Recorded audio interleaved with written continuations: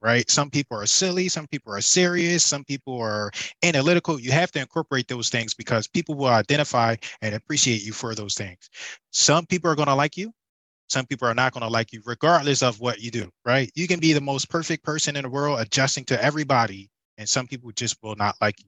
Or you can be yourself and be who you are, and people will not like you. Welcome to The Foundry, where leaders are forged daily. Each week, we investigate themes of leadership, entrepreneurship, and mindset with some of the greatest minds in real estate. And now, the data scientist of real estate, George Roberts.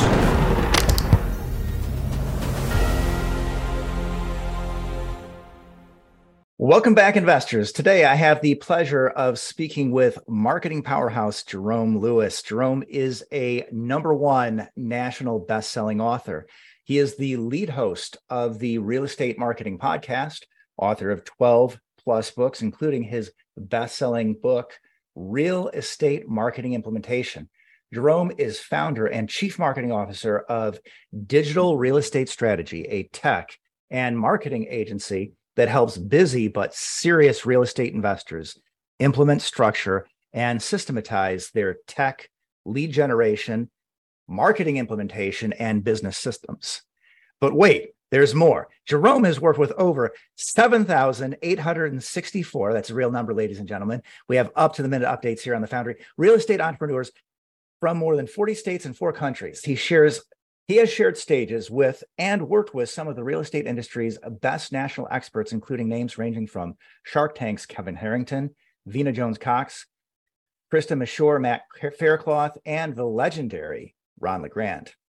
Jerome is a bold introvert, father, and former IT professional. In 2021, Jerome won eXp University's Instructor of the Year Award. He is also the host of the Real Estate Marketing and Social Media Mastermind, where he teaches real estate investors and agents tech and marketing implementation. And now the man who is turning the real estate marketing world on its head, Jerome Lewis. Welcome, Jerome.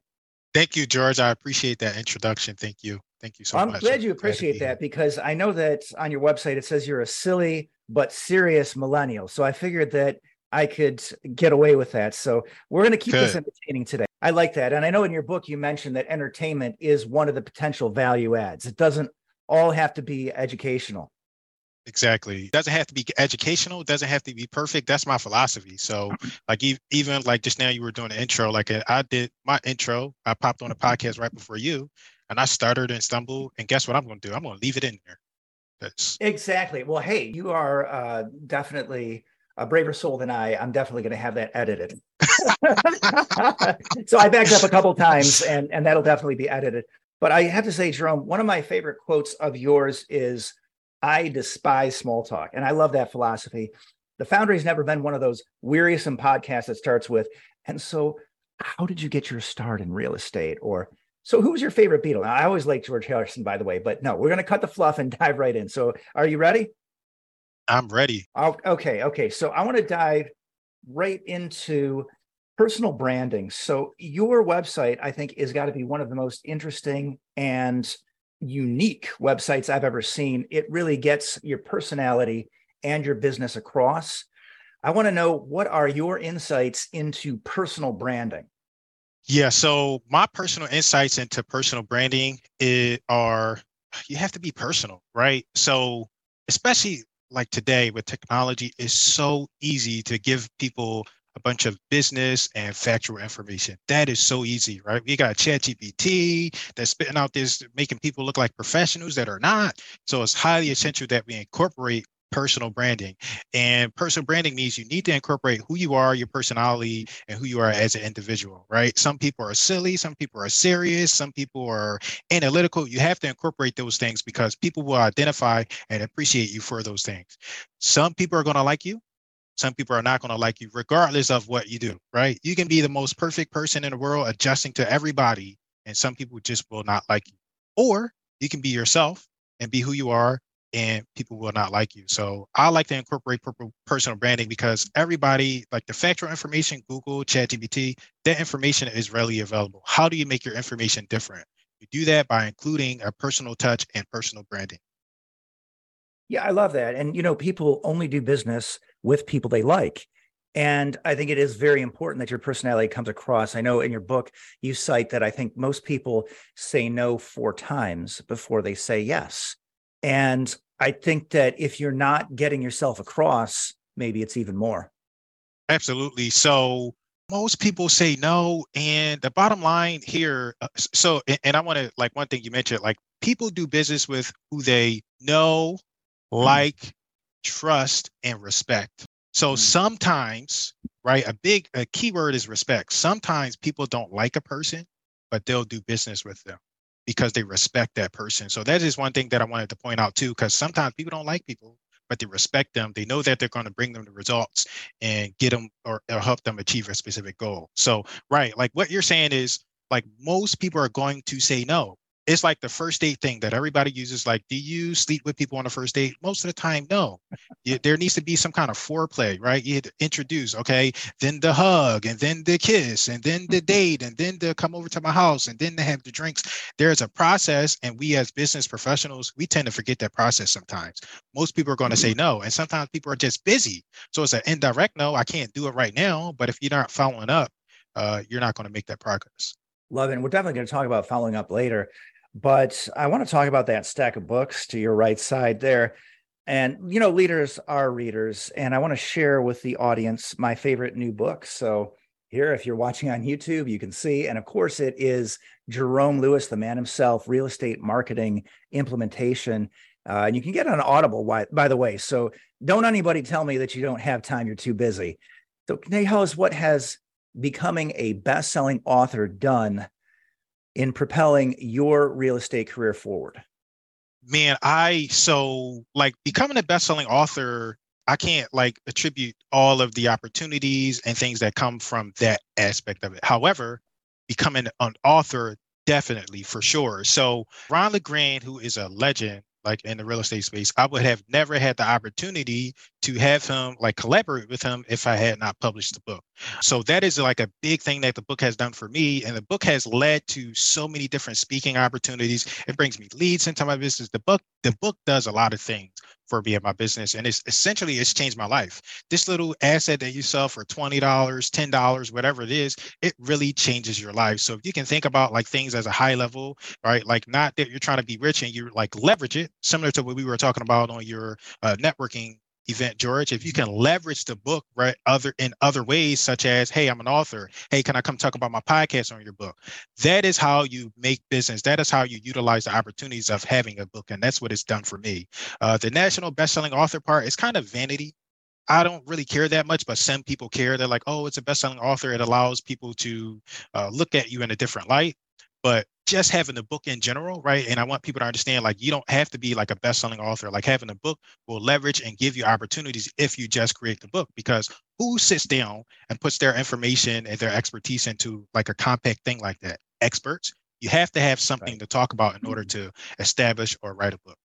Right. And it's a great way to get to know you and your approach. And of course, the people who already know you like you. But as you mentioned, it does matter to some people. If I just come across your name today, that makes a big difference to see.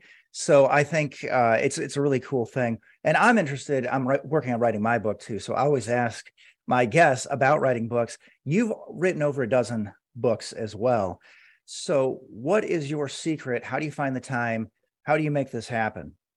So I have a mentor, and he always says, everybody tries to do one thing and that's it. They're trying to find the silver bullet, the secret one thing, and you have to do multiple things. So my secret is psychology. I understand the importance, the impact, and the investment that you get from becoming an author. That's one. I have the right mindset and I understand the psychology. Secret number 2 is that you don't have to, and I'm telling you, everybody that comes in and they try to sit down and write the book and type it out, all of those people that I've come across, they don't get it done. The way that you write your book is you talk about your expertise or your topic, right? What questions do people typically have about you, right? And it's so easy now in 2023 because we can create videos of thin air with our phones, right? We can take a podcast interview, have somebody interview you about what it is that you do. Take all of that content, transcribe it, send it to an editor, edit yourself, add some personal stories. I want to add this here. Get a core content. Get that core content from your video and your audio transcripts, and that's your book there. And the other thing is like your book doesn't have to be like 1,000 pages, right? So it's like Jerome, why 12 books? Why 20 books? Because each one of these things is a different topic. And people are more impressed by I could make a whole book that's that stack. Nobody wants to read that, but I can break out each particular topic and I can say, look, I've got this many books on this many topics. And that's how you do it. Get a book done, right? Get the short book done, get it published. And then if you got more to say and you want your book to be perfect, write version 2, write edition 2, do something like that. So is that making sense? Am I answering your question? Yeah, I love it. And I see that you're living it too, because when I went to your YouTube today, that's one of the things you were talking about. Hey, go out, make a video, and then you can use these AI tools. You can transform that into your book. So you may already have a book in you. I think most people do if they're willing to take the time, but you may find that it's easier to get the words on the page than you realized. Love it. Way easier, way easier. Every expert that I've come across, expert entrepreneur, they are an expert in their topic and all they have to do is talk about it. A good way to talk about it is have someone interview you or think about the questions that people typically ask you. That's your book there. That's one book and you get that done, you become an author, and it starts to give you other opportunities. Right. So I do know you do coaching, you do done for you, marketing, etc. So you obviously you need the mindset for that. And I want you to have an opportunity to share that with people. I know that you're a big fan of writing your goals down. So tell us how that has transformed your business. I'm a major fan of writing down, and I like study every day. Like you said, like leaders are readers. And I used to like be a big advocate of like, go digital, do digital everything. But the more we integrate digital, the more people become overwhelmed with like getting things done. So 2 scenarios, like I was working with this one client and I was like, okay, what are your goals? And like, how do you handle them? And she was like, they're all in my brain. I was like, okay, you got to get it out and you got to get it on paper. And she was struggling to get it out onto the technology in the first place. So this is why I'm like I like results. So this is why I'm big on writing it down, because this way, when it's time to write it down, you don't have to think about, okay, what software do I plug it into? What website do I go to adjust my goals and look at what it is? Like we all essentially, we know how to write. So write down your goals, and there's psychology behind writing things down. Like you said, the more you write and the more you are involved, like listening to a presentation or a podcast or something like that, you retain more information because you're writing. And I think that is largely due to the fact that you're involving yourself and you're actively participating. You're involving more senses than just listening or just typing something into a computer. So writing activates more senses, right? From my understanding, and that will help your body retain and understand more of that information so you can go out and successfully execute. There's also psychology, and I like Maxwell Maltz is probably the best personal development book I've read, Psycho-Cybernetics. He also talks about the importance of the right psychology behind accomplishing and achieving your goals, and also seeing your goals in your own handwriting. There's some kind of personal connection, personal effect by seeing your goals and seeing stuff written in your own handwriting. It makes it more believable. Yeah, I love it. I do the same. If I was in my downstairs office, you'd see I've got a storyboard of all the things that I'm doing. And that's what I like to do. I get my stickies out, put them on the monitor, put it on the storyboard, and then look at it all day long. Now, one of my hacks is I like to have what I'm aiming for on the right side and what I'm avoiding on the left, because every time I find myself getting caught in the scroll or reading a news item, I just ask myself, look, what do I want at the end of the day? Do I want to read a dozen news items, or do I want to check another one of these boxes?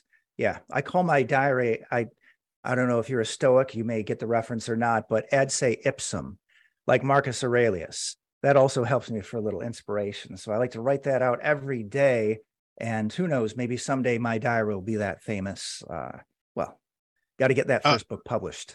Yeah, speaking of, so first, like for the audience, you can kind of see my book, and it's a plain book. Mm-hmm. It's actually falling apart, right? Mm-hmm. Like just yesterday, but I write my stuff down. Yeah. You write it down because it's easier to get it out your brain. It's easier to whiteboard this stuff, and then you put it onto the computer. But speaking of what you said about like writing, like how do we know Marcus Aurelius? It's because he's taken his thoughts and he writ them. It's in a book. It's in paper. Right. That's how things are preserved. We want to preserve our legacies and do this stuff. We need to write, because the systems, the digital stuff, is going to go away eventually. Some of this stuff won't exist, but the book, it stays around forever. The reason why the Bible is so influential is because it's a book. It's written.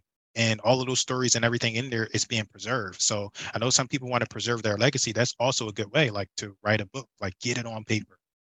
I'd like you to talk about some of the reasons that real estate entrepreneurs fail. Not writing your goals, I know that's a big one. You mentioned that in your book. What are some of the others? Some of the others are like they have unrealistic understanding of how this business will work. They expect it to be easy and they give up a little too quickly. And a big one for me, which kind of leads into like what I do as a professional, is they don't understand marketing and the importance of it. And they'll do like one-step marketing. They'll follow up one time and say, "Oh, this business is not working." So a really good example is like you see me actively on your weekly meeting. That's part of marketing, right? So sometimes we just want to send out a postcard and say, I followed up and it's not working. And marketing is more complicated than that. Marketing is not something you learn, it's something that you do. So sometimes you have to be active, you have to show up, and people need to get to know who you are and be familiar with who it is that you are. How did we meet? You remember? I think we met through Avana, right? And then we set up like right. podcasts. Were we the only ones on that call that day? Was that the day? I know there's one day I logged on the wrong week and I met somebody. It was a great contact. No, but regardless, through Advanta. And yeah, that's another great call, another great way to market your deals. And the opportunities are out there all the time. Absolutely. So again, like part of your marketing is like, it's not a postcard that you send. It's not a social media post that you put up. It's not a YouTube video that you send out. Those are all parts and those are important and essential. But a big part of your marketing is you. People want to see you. They want to know who you are. You have to show up. And I find that real estate entrepreneurs, they're failing in that way. A big part of it is like they're afraid to be on camera and show their faces, right? But you can't imagine like the fear that people have if they want to deal with you, right? Like real estate is like the most expensive asset that we invest in and we buy, right? So people want to see who you are as a person. They're not going to trust you if they can't see you. So you need to show up, right? I always pick on people on the Zoom calls. They want to keep their cameras off. Like people don't trust you, right? You need to show up in that way. Stop treating the Zoom calls like a phone call and treat them like a meeting. Show up presently, actively participate.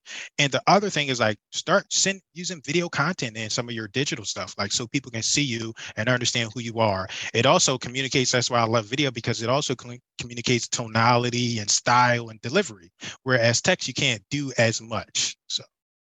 Yeah, I love it. Those are all great tips. And I want to get back to some of the pitfalls here. A lot of people don't realize that investing in themselves is the best investment. And when you make that marketing budget, you really are investing in yourself. So why do people do that? Why do they stumble on the starting block like that? What can you do to help them? Yeah, they stumble because, like you said, a big part of it is mindset. And I always encourage people like, this is not an expense. Like anything that you're doing for your business, even when it doesn't pay off per se, it is an investment.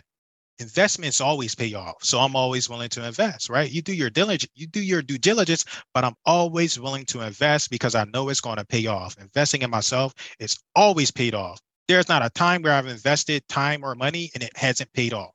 Maybe not always the exact result I'm looking for, but it always pays off because it's an investment. And so people, firstly, they think about it incorrectly as an expense. It is not an expense. It is an investment.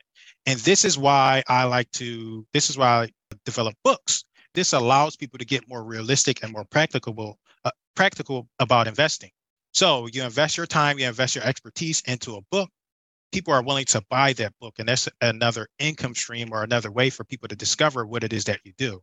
And I have just start to get technical. You can have like funnels and upsells and downsells, but by doing that, it allows you to find customers and prospects that are willing to invest in you, right? Your topic of expertise, and you can sell them other things. And that's money that you can reinvest back into your marketing, back into your business, and you can use that money to grow, right? If you don't have any money, go out, create a product that you can sell.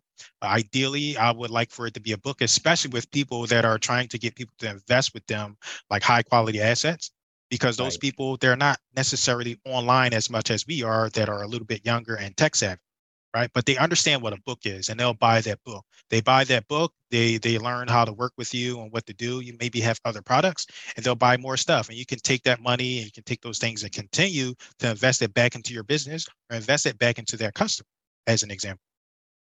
Right. Yeah, it's very deep. It's not superficial. These are huge transactions. So if it takes at least 4 touches to get most people to buy a product or a service, wow, I know that really helps. And then, like you said, it always exists. It stays there, and you put that one major time investment in, but then that book is going to be out there for years, bringing you new people.